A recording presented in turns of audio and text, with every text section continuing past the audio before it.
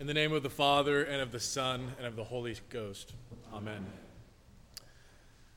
Each Sunday in the Creed, we confess belief in the Holy Ghost, or the Holy Spirit, as the Lord and giver of life. Through the church, we experience new life in community. Through the forgiveness of sins, we experience restored relationships. These are all expressions of God's new creation breaking into the present. At his resurrection, Jesus invites us to participate in his mission of giving new life to the world. During Jesus' earthly ministry, he was building a new community, a final Israel, the seed of which were the 12 apostles, reminding us of the 12 tribes of Israel. Like Moses, Jesus began to take them on an exodus. This time they are not leaving Egypt or even leaving Israel, but they're leaving behind an old life of sin, finding forgiveness and healing in Jesus. When it came time for the disciples to celebrate God's saving grace from Egypt, the Passover, Jesus gave them something new to celebrate, something new to remember, himself. As a church, we just participated in Holy Week, and we saw that for Jesus, his path to glory was one of self-giving love. As Philippians tells us, Jesus made himself of no reputation, but took upon him the form of a servant and was made in the likeness of men. Jesus gave himself completely to his mission and fully to his disciples, and as St. John tells us, he loved them to the end. In this morning's gospel from John 20, Jesus appears to the disciples for the first time in his resurrected and transformed body. This appearance is significant for a number of reasons. First, the resurrection of Jesus marks the beginning of the new creation. Jesus' resurrection is the first fruits of our resurrection and all those who are in Christ. Second, Jesus commissions his disciples to continue the work which the Father has sent him to do. He says, "As the Father has sent me, so I send you."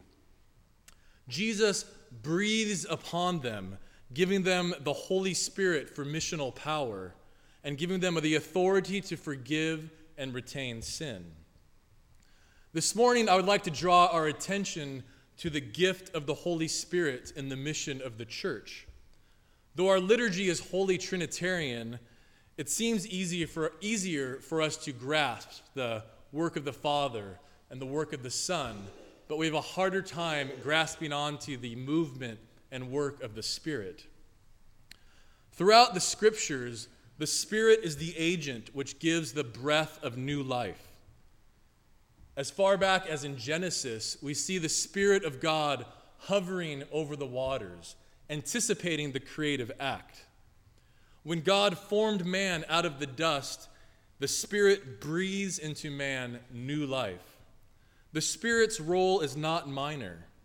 In the New Testament, the Virgin Mary is overshadowed. The Holy Ghost comes upon her. And the church is birthed at Pentecost in the power of the Spirit. When Nicodemus asked Jesus, "How do I receive eternal life?" Jesus says, "You must be born again. You must have this new life. You must have the breath of the Spirit in you."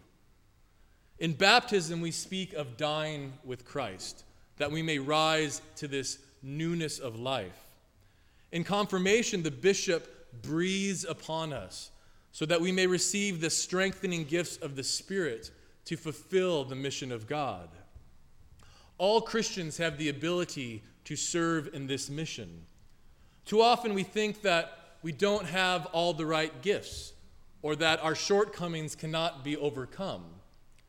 But then we look at the disciples, the 12, and we see plenty of failure. Peter denied him, Thomas doubted him, they all deserted him, and after the finding of the empty tomb, they all hid themselves because they were now an associate of a dead and missing criminal.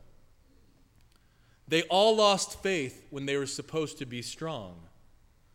When the resurrected Jesus appears to them in their midst, we might think he came to rebuke them or to judge them for their shortcomings.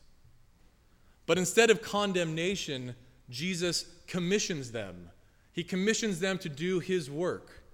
And as Jesus promised earlier, he would not leave them alone. He would send them the Comforter, the Holy Ghost. This morning's epistle from 1 John connects to our gospel because of its emphasis on the Spirit. It reads, "It is the Spirit that beareth witness, because the Spirit is truth." Jesus in John also tells us that he is the way, he is the truth, he is the life. The Spirit empowers us for mission because it enables us to testify to Jesus. And as St. Paul reminds us, no one can say that Jesus is Lord except by the Holy Ghost.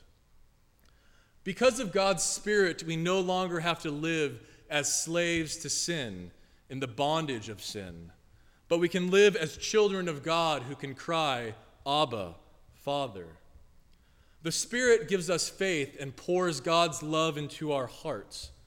And most importantly, the Spirit enables us to testify to the truth, to Jesus. This is why Jesus breathes his Spirit on the disciples. And when the bishop breathes God's Spirit onto us in confirmation, he is empowering us and enabling us to continue the work of God. The Spirit gives life, raises the dead, and is the agent of the new creation. When the church embraces this resurrection life or this Easter life, it can become a sign of the coming reign of God. The wind blows where it wishes, and you hear the sound of it, but cannot tell where it is coming from or where it goes. So is everyone who is born of the Spirit. In the name of the Father, and of the Son, and of the Holy Ghost. Amen.